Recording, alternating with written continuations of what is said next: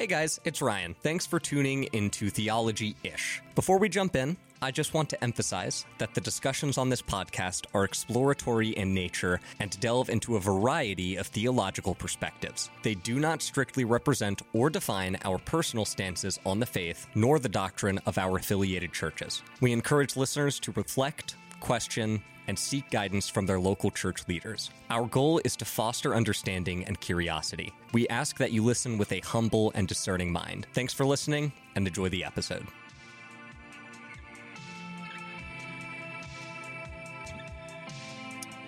Hello, and welcome to another episode of Theology-ish, your favorite podcast all about theology and things there within, like biblical studies and ecclesiology last week, and Star Wars sometimes, apparently. My name is Ryan. I am joined today, as always, by William. That's me. What is up? The ceiling is up.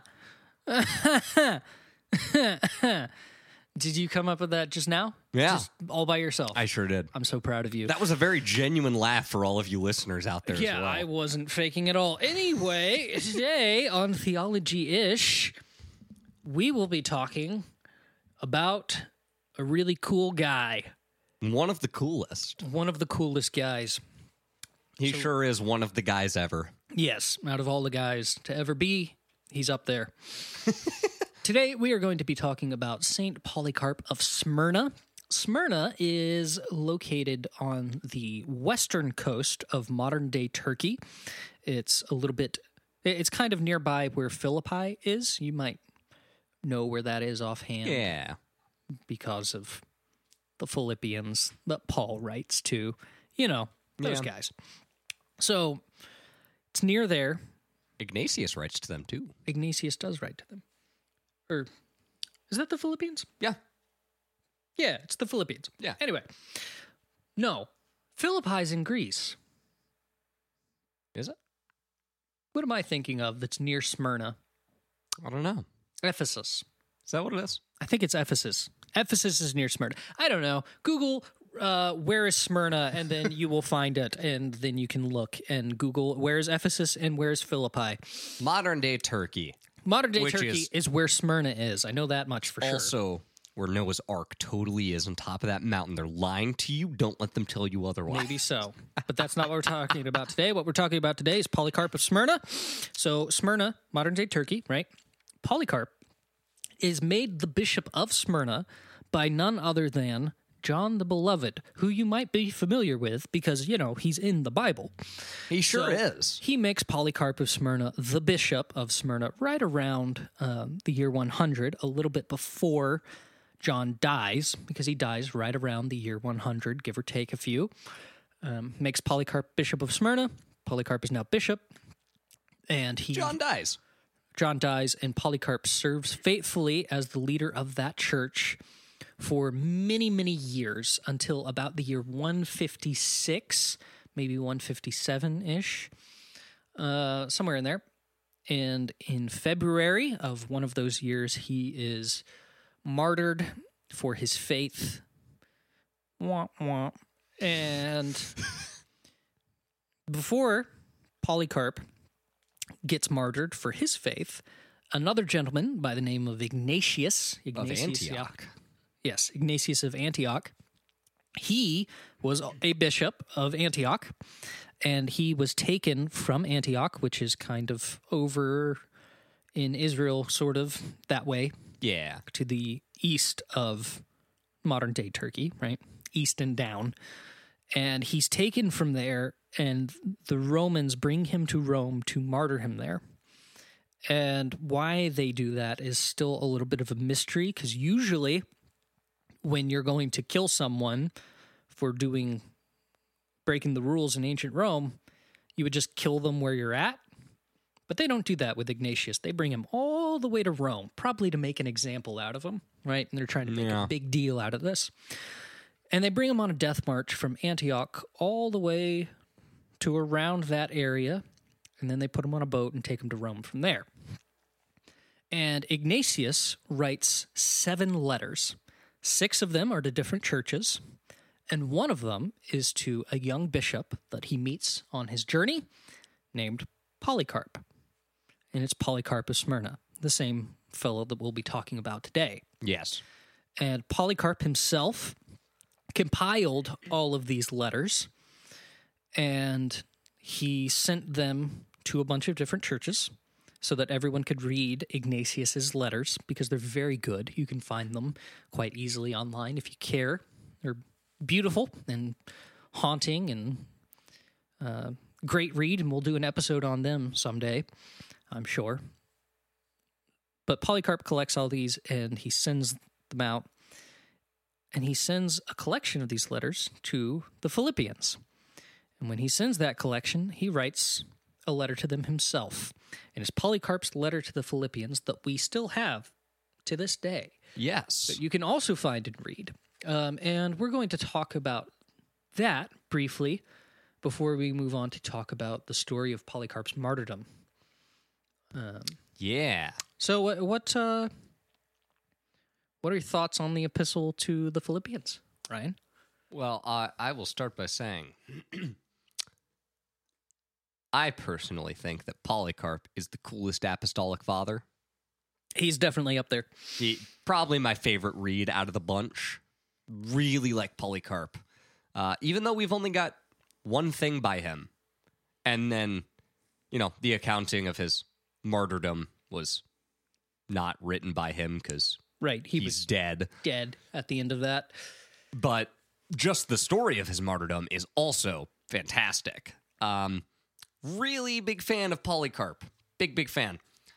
I just reread through these like an hour ago before we got this recording session started. You didn't. It's true, I didn't.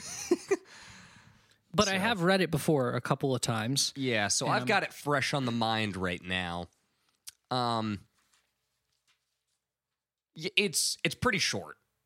The epistle is like 3 pages, and the recounting of his martyrdom is like 5-6 pages. You can knock the whole thing out in like 20-30 minutes. Super easy read. Yeah, you can take care of that while you're taking care of your morning business, if you know what I mean. Yeah, and let's just go ahead and get this out of the way because we know it's going to happen at this point. Let's shout out this book, Early Christian Writings by Maxwell Staniforth, which is a Penguin Classics publication.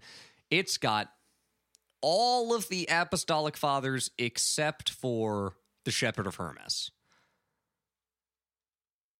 I think that's right. I think that's right, yeah. And it also has the epistle to Diognetus, which is not that, but it's missing there. Papias, but Papias only exists as fragments, so it's got the rest of them, though. It's most of the apostolic fathers, let's put it that way. A good translation. You can probably pick it up for cheap. Go buy it.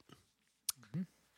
So let's jump into it. So the epistle to the Philippians, what's the point of this letter, William? Why is he writing this? Well, it's a cover letter, like I said, for the letters of Ignatius, if I'm recalling correctly. Yes. Yeah.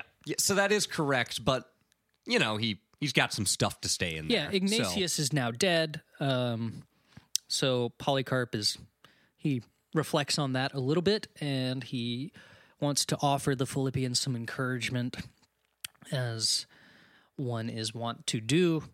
And does he have any heresies that he's antsy about in this? I don't remember. Not that I remember. It's having just read it, kind of off general, the top of my head. Just general instruction and a letter of goodwill.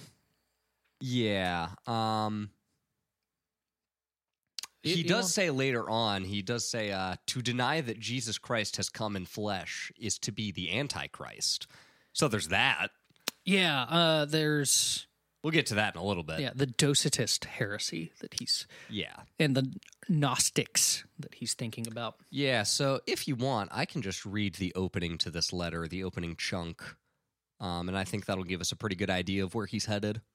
Yeah, go on ahead and give us that. All right. So this is from Polycarp and his clergy to the colony of God's church at Philippi. All mercy and peace to you from God Almighty and Jesus Christ, our Savior. When you welcomed these copies of the true love and took the opportunity of setting them forward on their road, it made me as happy in Jesus Christ as it did you.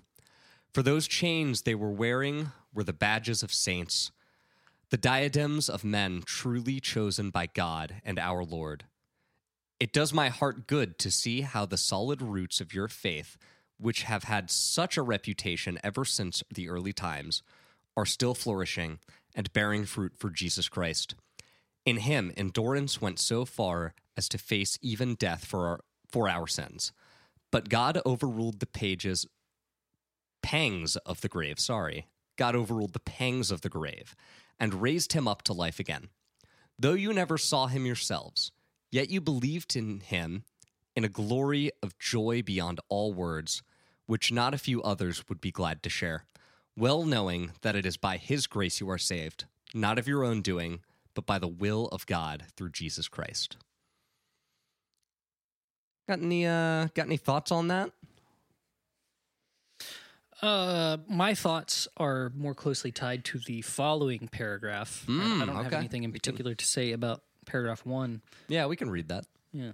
You want to go for it? Sure. So gird up your loins now and serve God in fear and sincerity. No more of the vapid discourses and sophistries of the vulgar. Put your trust in him who raised our Lord Jesus Christ from the dead and gave him glory and a seat at his own right hand. All things in heaven and earth have been made subject to him. Everything that breathes pays him homage. He comes to judge the living and the dead, and God will require his blood at the hands of any who refuse him allegiance. And he that raised him from the dead will raise us also, if we do his will, and live by his commands, and cherish the things he cherished. If, that is to say, we keep ourselves from wrongdoing, overreaching, penny-pinching, tale-telling, and prevaricating, and bear in mind the words of our Lord and his teaching. Judge not, that you be not judged. Forgive, and you will be forgiven. Be merciful, that you may obtain mercy. For whatever you measure out of other people will be measured back again to yourselves. And again, happy are the poor and they who are persecuted because they are righteous, for theirs is the kingdom of God. He's got like pretty much, it's not that dissimilar from creeds that we get later, like the Nicene Creed or the Apostles' Creed. That second paragraph is almost the Nicene Creed. So it's got stuff about Jesus' death and resurrection, being put at the right hand of the Father, that he's going to return to judge the living and the dead, that the righteous will be rewarded, the wicked will be punished, etc., etc. So we get all of that stuff that morons like to say Christians didn't think until the 4th century, right here in Polycarp, writing shortly after Ignatius's martyrdom, so that's around 115 at the latest, probably. Yeah. And he's saying the sort of things that we see in the creeds later, and that's significant, you know? And if you recall the John Shelby Spong episode... That's the idiot I had in mind. He specifically calls out that, well, how are we to trust the creeds of Nicaea and of, whatever these other creeds? I can't remember where all they're from. Chalcedon. Yeah, how are we supposed to trust the Chalcedon Creed or the Nicene Creed when these came out in the 4th century, the 15th century, the 9th century? Well, they didn't think the same way that the people before them did. Well, if he had read Polycarp, he might realize, maybe they did. He wouldn't, because John Shelby Spong is dead now. He's dead now. We never made that retraction. I meant to do that. What retraction? I stand by everything I said. Well, no, but something we didn't realize when we recorded that episode is that he had passed the year in 2021. Yeah, we didn't realize he had already gone on to the next life, whatever that may look like for him. It's not my place to say. I have a guess. And in William's own words, I hope to be surprised by his presence in the sight of the Lord.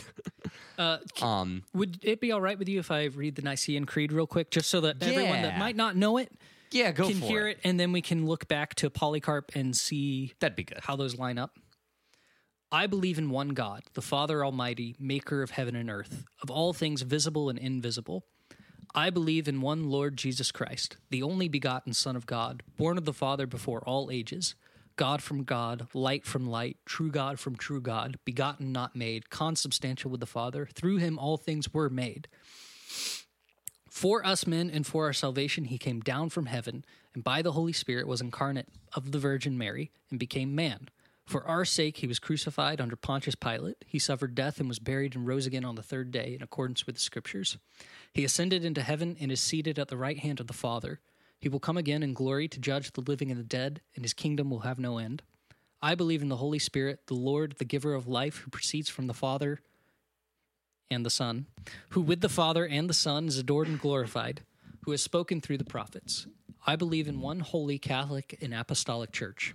I confess one baptism for the forgiveness of sins and look forward to the resurrection of the dead and the life of the world to come. Amen. So that's from the Council of Nicaea, circa 325, I believe. Yeah. And so we've got Polycarp, circa 115, in his epistle to the Ephesians, saying...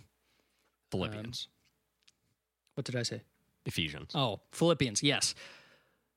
Put your trust in him who raised the Lord Jesus Christ from the dead and gave him glory and a seat at his own right hand. All things in heaven and earth have been made subject to him. Everything that breathes pays him homage. He comes to judge the living and the dead, and God will require his blood at the hands of any who refuse him allegiance. And he that raised him from the dead will raise us also, if we do his will and live by his commandments and cherish the things he cherished. Do you see how that's very similar to what we see in the Nicene Creed? You reckon when they were writing the Nicene Creed, they took some of this, like, intentionally? Because that's extremely similar. I don't know if they were reading Polycarp. They likely were, I assume. But I would hope. Yeah, they might have been. I don't know. I haven't done like a super deep dive on Nicaea. That's my plan for 2025, is to really dive into the Nicene literature. It's a good plan. Yeah. But that's to come, and for now, I have not done that, so I don't know if they were reading Polycarp. At the very least, this is the sort of thing that Christians were saying in the early days of the church with consistency. And so even if they didn't know that Polycarp had written it, they were aware that Christians said that sort of thing, so they themselves said that sort of thing, and then we get it in the Creed. So... let's see here. So after Polycarp says this part, he does the introduction, and then he has his section on that kind of sounds like the Nicene Creed. He goes on in paragraph 3, and he says, "Not that I should be taking it on myself to write to you in this way about the life of holiness, my brothers, if you yourselves had not invited me to do so. For I am as far as anyone else of my sort from having the wisdom of our blessed and glorious Paul. During his residence with you, he gave the men of those days clear and sound instruction in the word of truth. While he was there in person among you, and even after his departure, he still sent letters which, if you study them attentively, will enable you to make progress in the faith which was delivered to you. Faith is the mother of us all, with hope following in her train, and love of God and Christ and neighbor leading the way. Let a man's mind be wholly bent on these, and he has fulfilled all the demands of holiness. For to possess love is to be beyond the reach of sin," which sounds very much like John in his epistles. it does. Which makes sense because John's the dude that said, "You, Polycarp, you're going to be the bishop here." Yep. They had a pretty significant relationship, right? They knew each other well, and John taught Polycarp these things. We also have that by the year 115-ish, Polycarp in Smyrna is familiar with Paul's letters to the Philippians, right? Yeah. So within the 60 years that have passed since then, that letter has made its way down into Turkey, and it's circulated around. And it was well known, and people were reading it, and Polycarp was familiar with it, and he knew that the Philippians themselves had copies of it that they were still looking at. So there's that's significant for the development of the canon. You know? Yeah. Which we'll have to talk about that someday. Just talk about why the canon became what it is and how that was formed. But I do want to backtrack just a second here. Yeah, sure. Back into that second paragraph. Something I just wanted to point out is when he says, "He that raised him from the dead will raise us also, if we do his will and live by his commandments and cherish the things that he cherished. If that is to say, we keep ourselves from wrongdoing, overreaching, penny pinching, telltaling, etc., etc." Mm-hmm. What you gather from that is that the people of his day, the church of his day, and if you really do your research, you'll find the church for almost all of history did not buy into the Western pseudo non-denominational Baptist left behind rapture theory. That is not how they viewed post-life with Christ, right? Because I can't tell you how shocking to me it is. The embarrassing, I say that genuinely, the embarrassing number of Christians today in America that I have personally met or heard speak who wholly buy into the idea of this left behind rapture theory, right? Mm-hmm. Because if anyone does any lick of research into church history, they'll find that wasn't around until like what, the 50s? It was like 18 something. So it was 19th century. Extremely recent. Yeah, it's so that real quick, if you would, explain what you mean by the rapture, and then we can dunk on it. So there are a few differing opinions about what that can mean depending on who you ask and how they view it. By and large, though, rapture theory is the idea that Scripture in Revelation talks about the second coming of Christ, of course, and how the verse they'll often point to is how we will be brought up into the sky with Christ. And basically the overarching idea behind rapture theory is we'll be brought up into the sky with Christ and ascended to heaven with him. And all of the good, Christ-loving, fearful people will go to heaven, and everyone else will remain on earth for the tribulations and then subsequently be cast into the eternal hellfire and the lake of fire and spend eternity there. And that's that. That's the rapture. Everyone else gets left behind. Now, and some Christians will get really upset if you say that if you phrase the rapture like that, because they believe that the rapture will happen after the tribulation. Yeah, so there's it's a big deal. Pre-tribulation and post-tribulation rapture theory. Right, but the point is, Holy Scripture, if you read it carefully, and if you look at the teachings of the church historically, until 18-something, that's not how they understood Revelation. And they didn't understand the end of things, the eschatology, as being about being teleported to heaven, or and then a bunch of horrible things happening as the world ends, and then all the bad people going to hell. That's not how they understood it. They believed that we would have a bodily resurrection in the end times, just as Christ had a bodily resurrection, right? Christ is the firstborn of the resurrection. That's a scriptural phrase. And we are going to participate in that with Christ. That is the Christian confession. What confession. bothers me so much about people who buy into rapture theory and things like that is I don't feel like it's that confusing, right? Like, don't get me wrong, Revelation's confusing. There's a lot of weird stuff in there. But the overarching premise of what's coming is not. I feel like it lays it out pretty clear, especially in the fact when it talks about the New Jerusalem and how we will spend the rest of eternity in the New Jerusalem after he has wiped the old heaven and the old earth away. and reformed them into the New Jerusalem, and we will be brought back to life. Like, am I crazy, or is that pretty straightforward overall? Revelation is... I don't...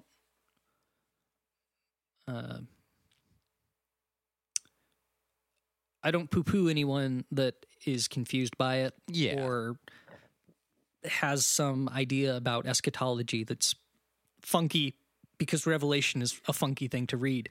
But this is why it is helpful to read the early church fathers and to know your church history, because even just knowing the creeds, right? Yeah. Because the Nicene Creed talks about how we will... have a bodily resurrection. A resurrection from the dead and a life in the world to come. And we find that time and time again in the church fathers.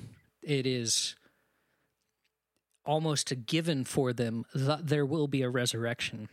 Yeah. In every significantly sized piece of writing from the church fathers that I've read, this includes Justin Martyr, who writes around 150, all of his large works. This includes Origen of Alexandria, Tertullian of Carthage, Augustine of Hippo, I think even Boethius. He's not technically a church father. Doesn't he talk about the resurrection? I believe he does. Yeah, they all talk about the resurrection. He's an apologist. Yeah, they all talk about the resurrection. So there you go. Yeah, and... the resurrection's a thing. Yeah, just to put this out there, since I mentioned it, if you don't know what I said, what I meant when I said like Left Behind ideology, Left Behind is a movie that came out in the 80s, 90s? Well, it was books first. Yeah, but and then they it was made it into a movie with Nicolas Cage. Yeah, it came out in the 80s or 90s? I don't know. Something like that. I've never actually seen it, but if my understanding of it is correct, the overarching premise is the rapture happens, and then it's the story of this guy who is, quote, left behind, and that... and it's like, oh no, it's the apocalypse. Yeah, and I'm not going to tell you what to think. If you buy into rapture theory, I'm not going to argue with you, but I'll tell you what to I think. will tell you I'll you're argue wrong. with you. Yeah, you're wrong. I'll tell you you're wrong.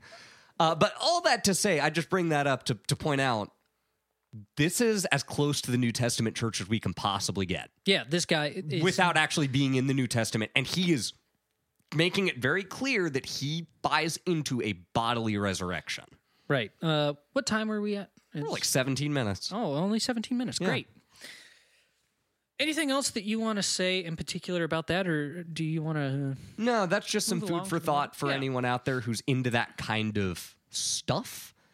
Just, I hope you understand that for all of church history until like the late 1800s or something, unanimously held to the idea of the bodily resurrection. That is a very new ideology, and I don't think it's a very good one.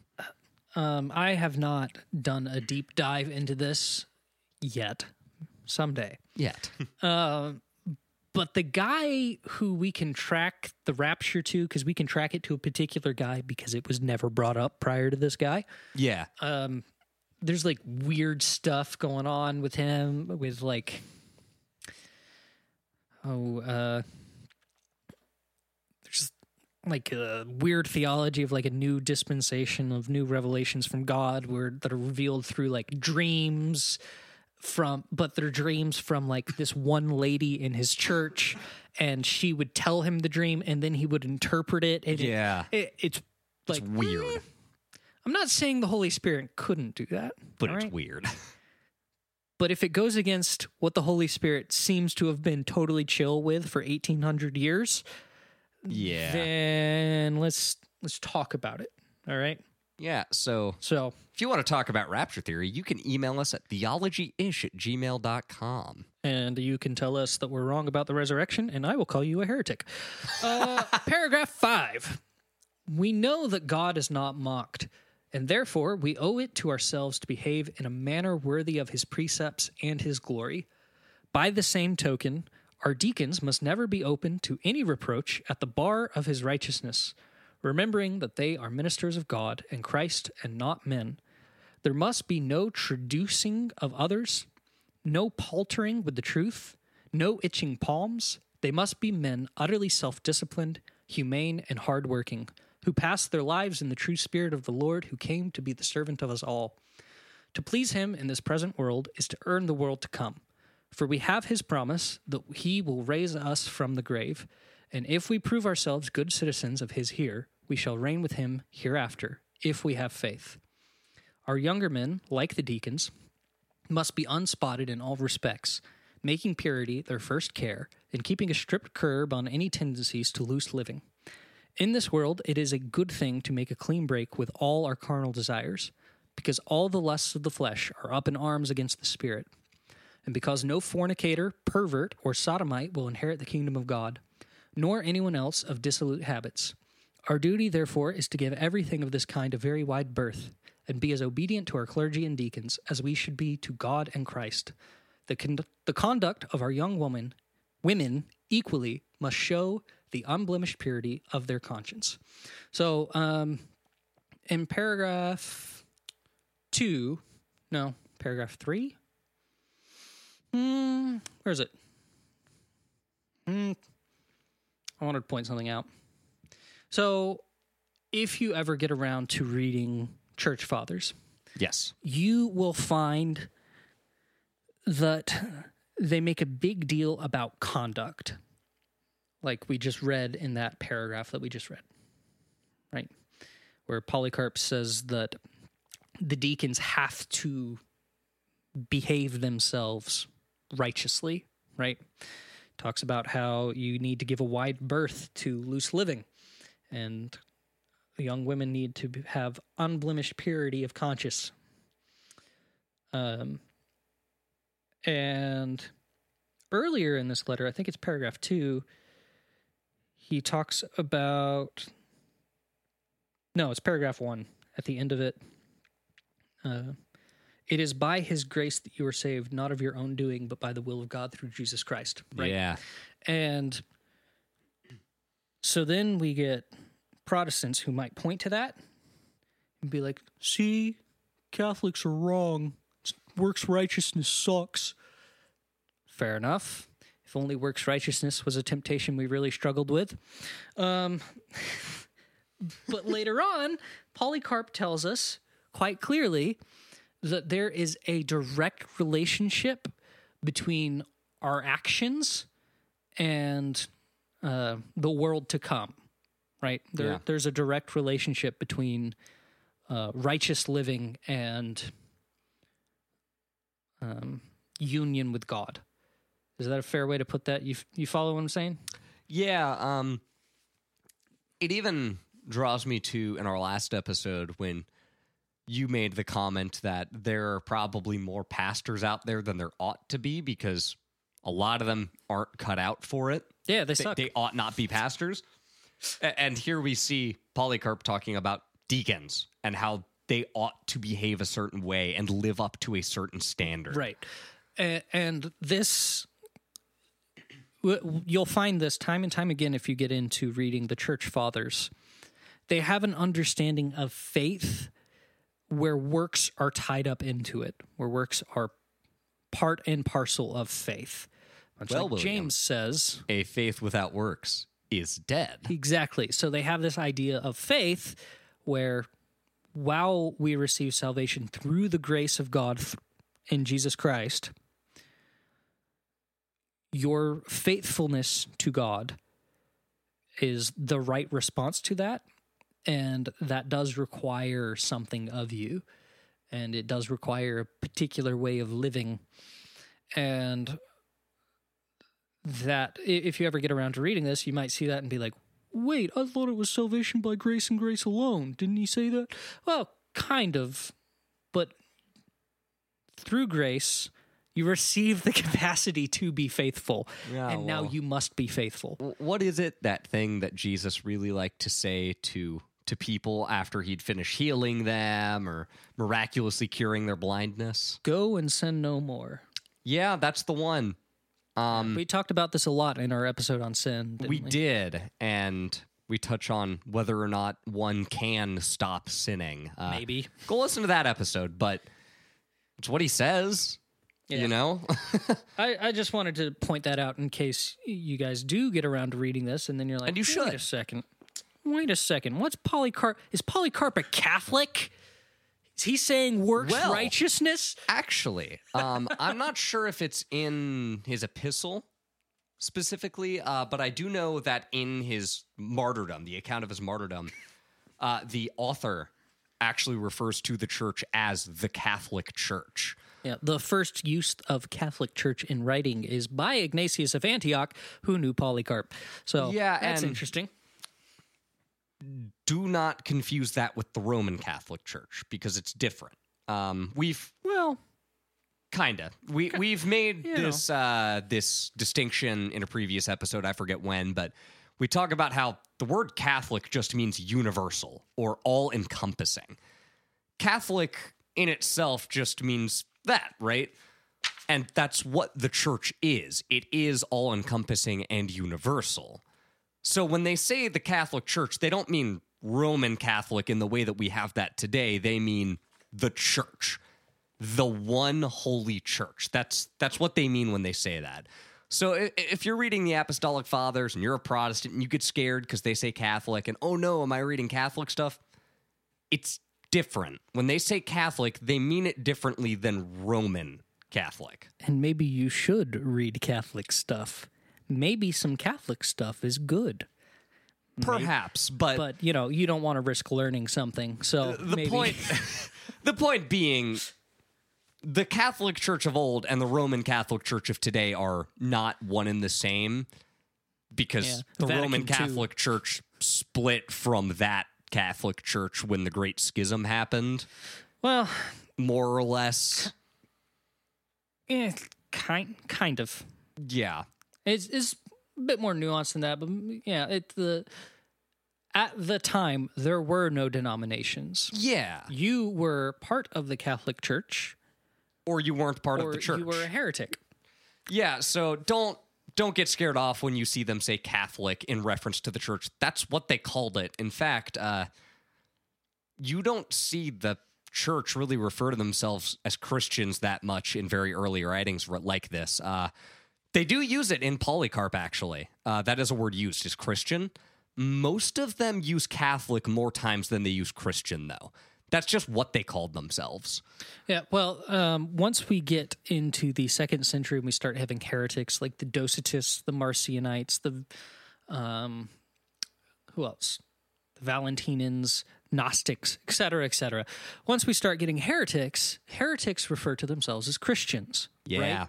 So they'd be like, oh, yo, we're Christians, bro. And it's like, oh, okay. Well, where are the Catholics then? Yeah. Right. So I think it's Tertullian of Carthage talks about this, how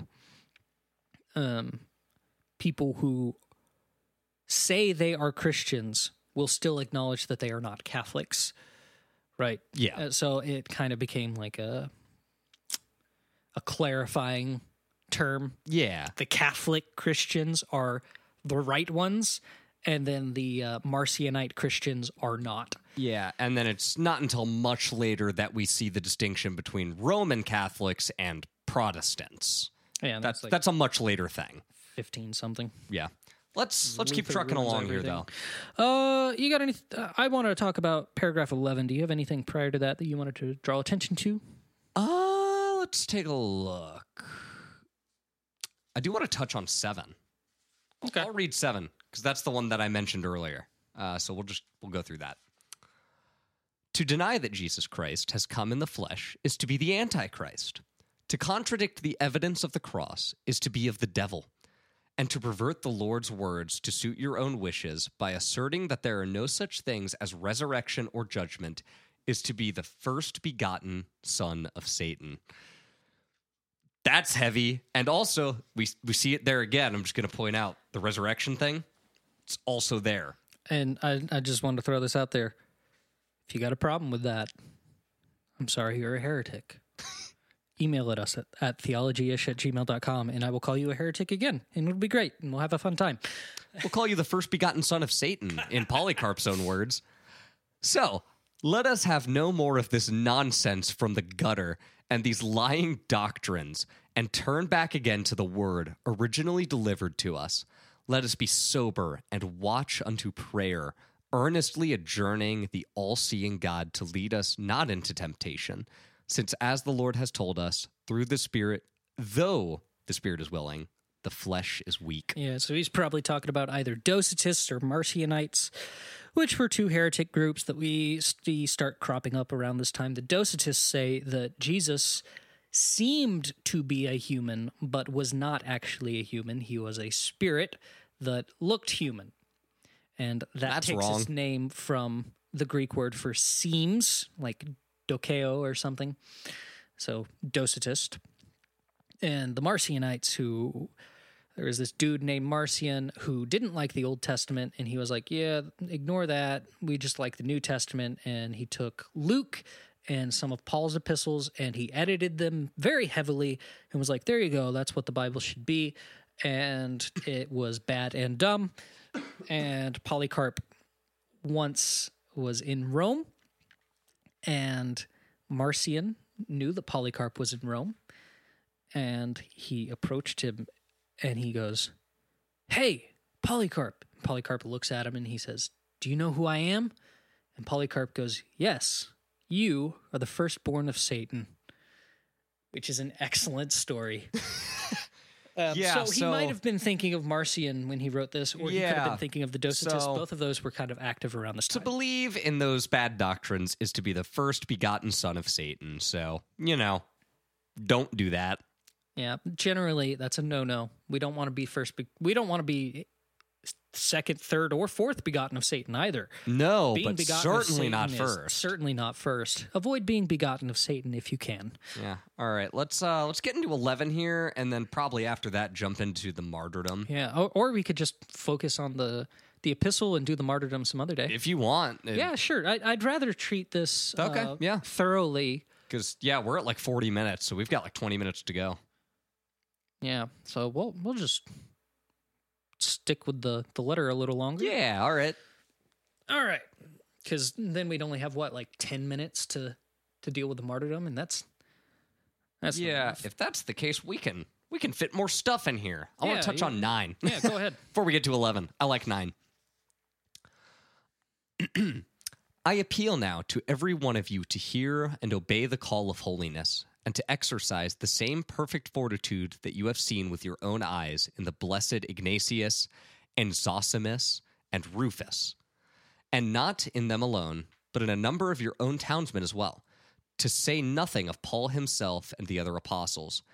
Be very sure that the course of these men was not run in vain, but faithfully and honorably, and that they have now reached a well-earned place at the side of the Lord, whose pains they shared.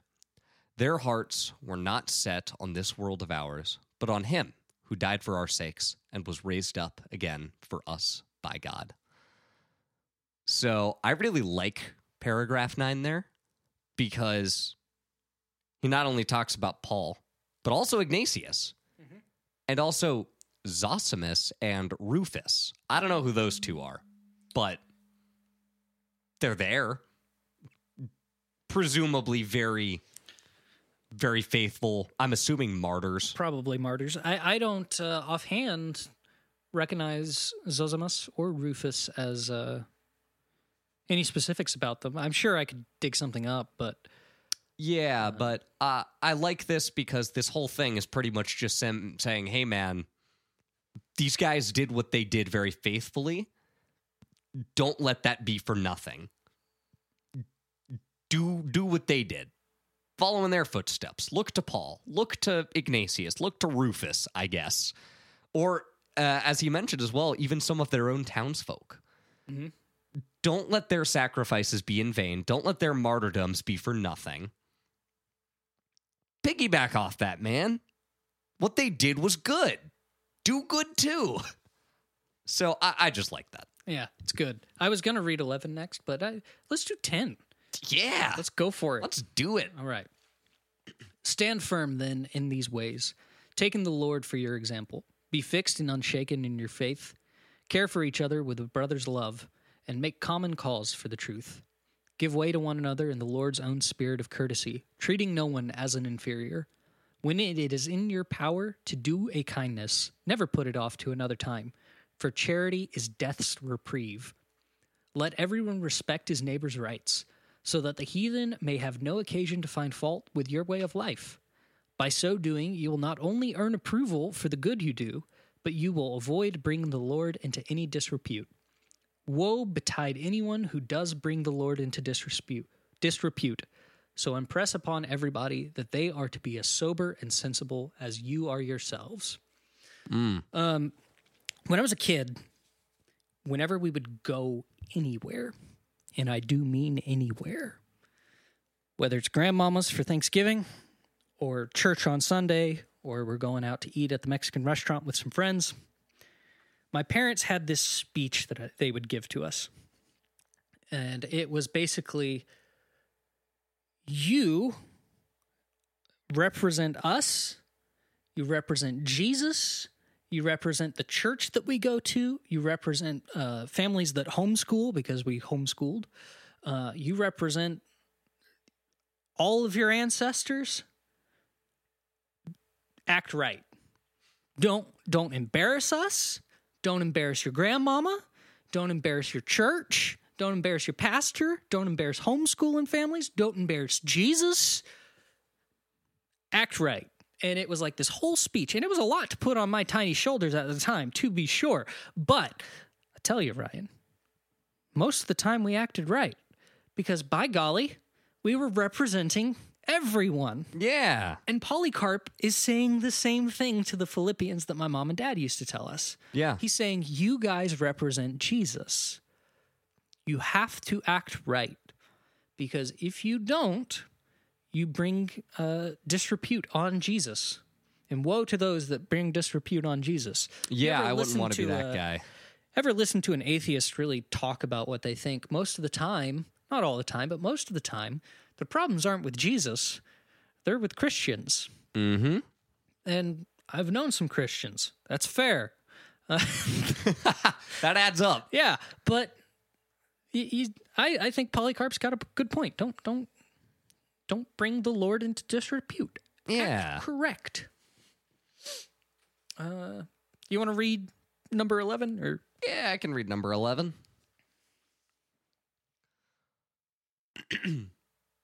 My heart is sore for Valens.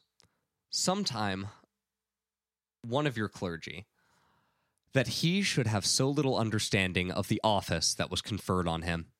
It moves me to warn you earnestly against any excessive fondness for money, and to insist upon your absolute probity and integrity. You must keep yourselves from the slightest taint of wrong. If a man has no control over himself in the matters of this sort, how can he possibly preach it to anyone else? If he fails to rise above the love of money, he will find himself corrupted by the worship of his idol, and be classed with the heathens who know nothing of the divine judgment. Do we not know, Paul teaches us, that it is God's people who are to judge the world. I can read, I swear. I am not saying that I have seen or heard of anything of the sort among yourselves, you with whom the blessed Paul labored, and who were his letters of commendation. I can't read. In those early days, and of whom he made his boast in all those churches where alone God was then known, in the time before we ourselves had received the knowledge of him. I feel the deepest sorrow for that man and his wife. May the Lord grant them real repentance. You too, for your part, must not be over severe with them, for people of that kind are not to be looked on as enemies. You have to restore them, like parts of your own person that are ailing and going wrong, so that the whole body can be maintained in health. Do this, that you will be promoting your own spiritual welfare at the same time. So there's a guy who's one of the leaders at the church in Philippi. His name's Valens, and it appears that he stole some money. Or embezzled or something. And he and his wife are now estranged from the church. Yeah, and it seems that his wife was in on it, too. Yeah, so they're now estranged from the church. And, you know, when the pastor embezzles money, the go-to thing is to, you know... Make them not your pastor. Well, I was going to say beat them up, but that too. Yeah. A little bit of both. But Polycarp, he doesn't say to beat up Valens. He says that they should not be treated as enemies, that they ought to be restored like parts of your own body that are ailing. You're supposed to mend them insofar as you can and treat them and try to bring them back to health, which is a lovely thought, and I think that a lot of our churches would be better off if we acted that way. But he also talks about how he prays that he and his wife will be brought to real repentance. Yeah. That qualifier real is really important there. He's not just like, yeah, they need to... No. They done goofed. And we want them to ungoof and to be restored to the body of Christ. But it does require real repentance on their part. Yeah. So that's a lovely little passage that I quite like. Yeah. And I'm just throwing this out there. Valens lived almost 2,000 years ago. Yeah. And we still know that fella's name because he stole money from the church. Mm-hmm. He could have just been forgotten to the sands of time if he had just done his job right. But no, we remember him, and we remember him as a dirty, rotten thievy boy. So don't thieve, or people 2,000 years from now will know about your thievery. Yeah, if he hadn't done that, maybe we'd have a St. Valens, you know? Well, we probably do have a St. Valens. Well, yeah, but that St. Valens. Yeah. He could have been sainted by the Catholic Church for all we know, because he was a good boy and a good priest. But instead of doing that, he stole money. Yeah. And now we remember him as a bad steely boy. Yeah, that's what we call them. You wanna do 12? Yeah, let's do 12. Because it's only 14. We've only got a few left. I have no doubt that you are well versed in Holy Scripture, and that it holds no secrets for you, which is more than has been granted to me. Only it says there, do not be angry to the point of sin. Do not let the sun go down on your indignation. The happy man is he who keeps this in mind, and I am sure that it is true of you. May the God and Father of our Lord Jesus Christ and the eternal High Priest Jesus Christ himself, the Son of God, help you to grow in faith and truth, in unfailing gentleness, and the avoidance of all anger, in patience and forbearance, and in calmness and purity, to you and to ourselves as well, and to all those under heaven who shall one day come to believe in our Lord Jesus Christ and in his Father who raised him from the dead. May he grant part and portion among his saints. Pray for all God's people. Pray, too, for our sovereign lords, and for all governors and rulers, for any who ill use you or dislike you, and for the enemies of the cross. Thus the fruits of your faith will be plain for all to see, and you will be perfect in him. Which is a hard ask when their good buddy Ignatius was, eaten by wild animals not terribly long before he wrote this. He says to pray for all of the Lord's governors and rulers. Yeah, so for all you Trumpies out there who aren't a big Biden fan, it's fine if you don't like him, but maybe pray for him. Uh-oh. And all you Bidenies, you got to pray for the other guys, too. Yeah, don't selectively pray. Yeah, you got to pray for them all. Pray for them all. And the worse the leader is, the more you probably should pray for him. Yeah. After that, I believe it's just kind of his closing remarks. I don't know if you want to read any of that or if you want to do general reflections on it and then close out. Or is there something in 13 or 14 you'd like to? Let's take a look.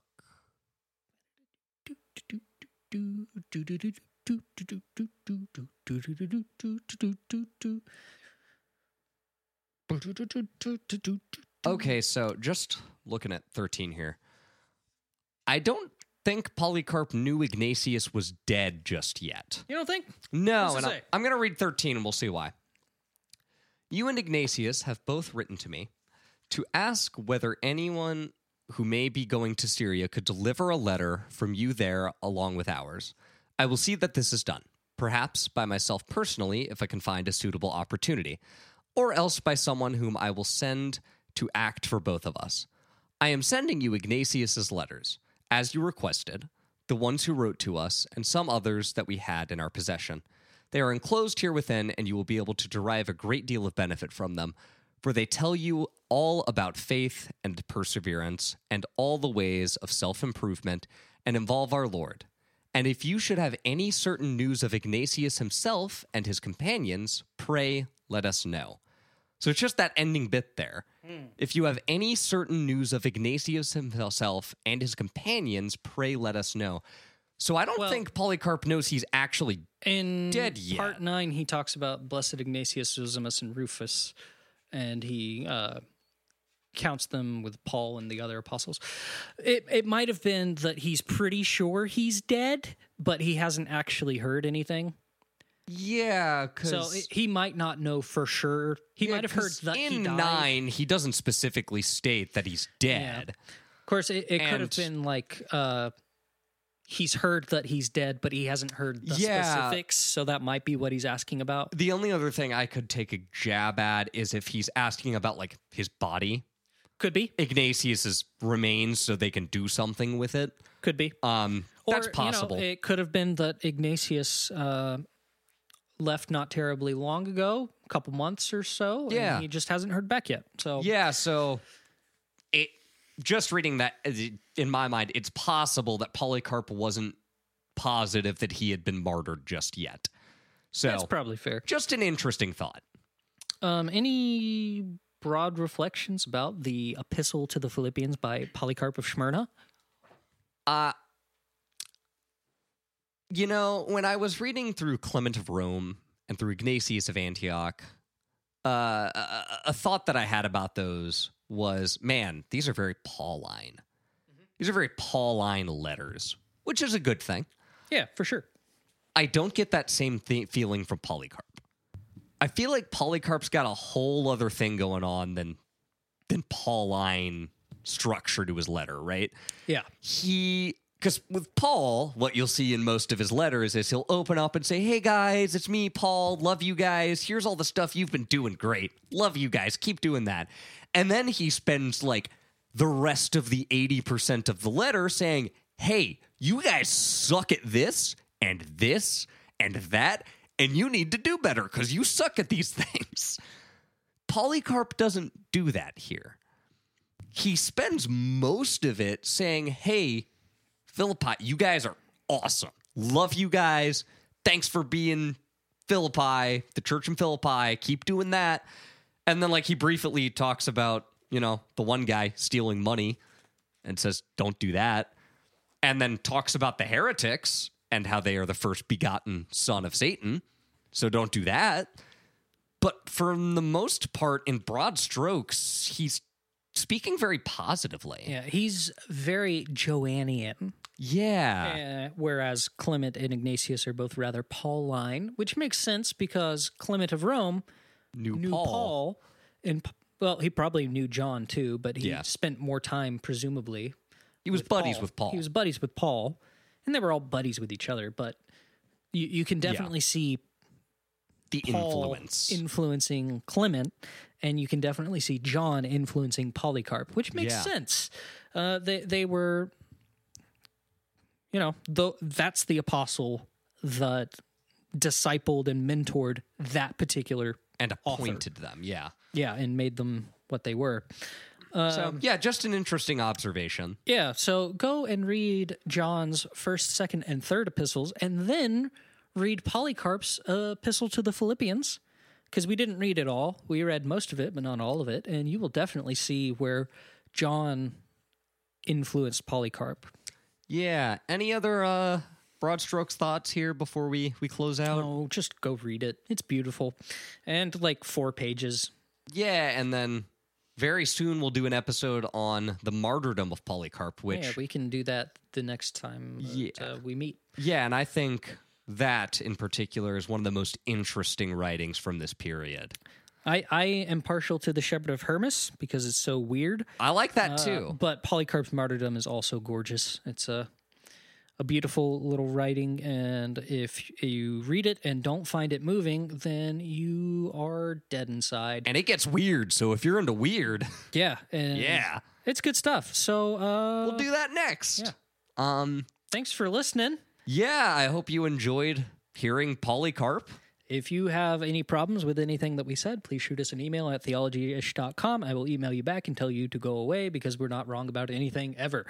You really don't make it very enticing to email us when we do these. Well, it depends, Ryan. If they email me and they say something dumb, yeah, then I will email them back and tell them that. Okay. If they have something insightful or helpful or correct to say, then I will gladly accept insightful, helpful, and correct things. Well, you heard it here first. Only email us if you have something correct to say, unless you want William to tell you you're stupid. I won't tell you you're stupid. I'll tell you you're a heretic and wrong. Unless what you say is stupid. If it's just dumb, then fine. But yeah, for all other things...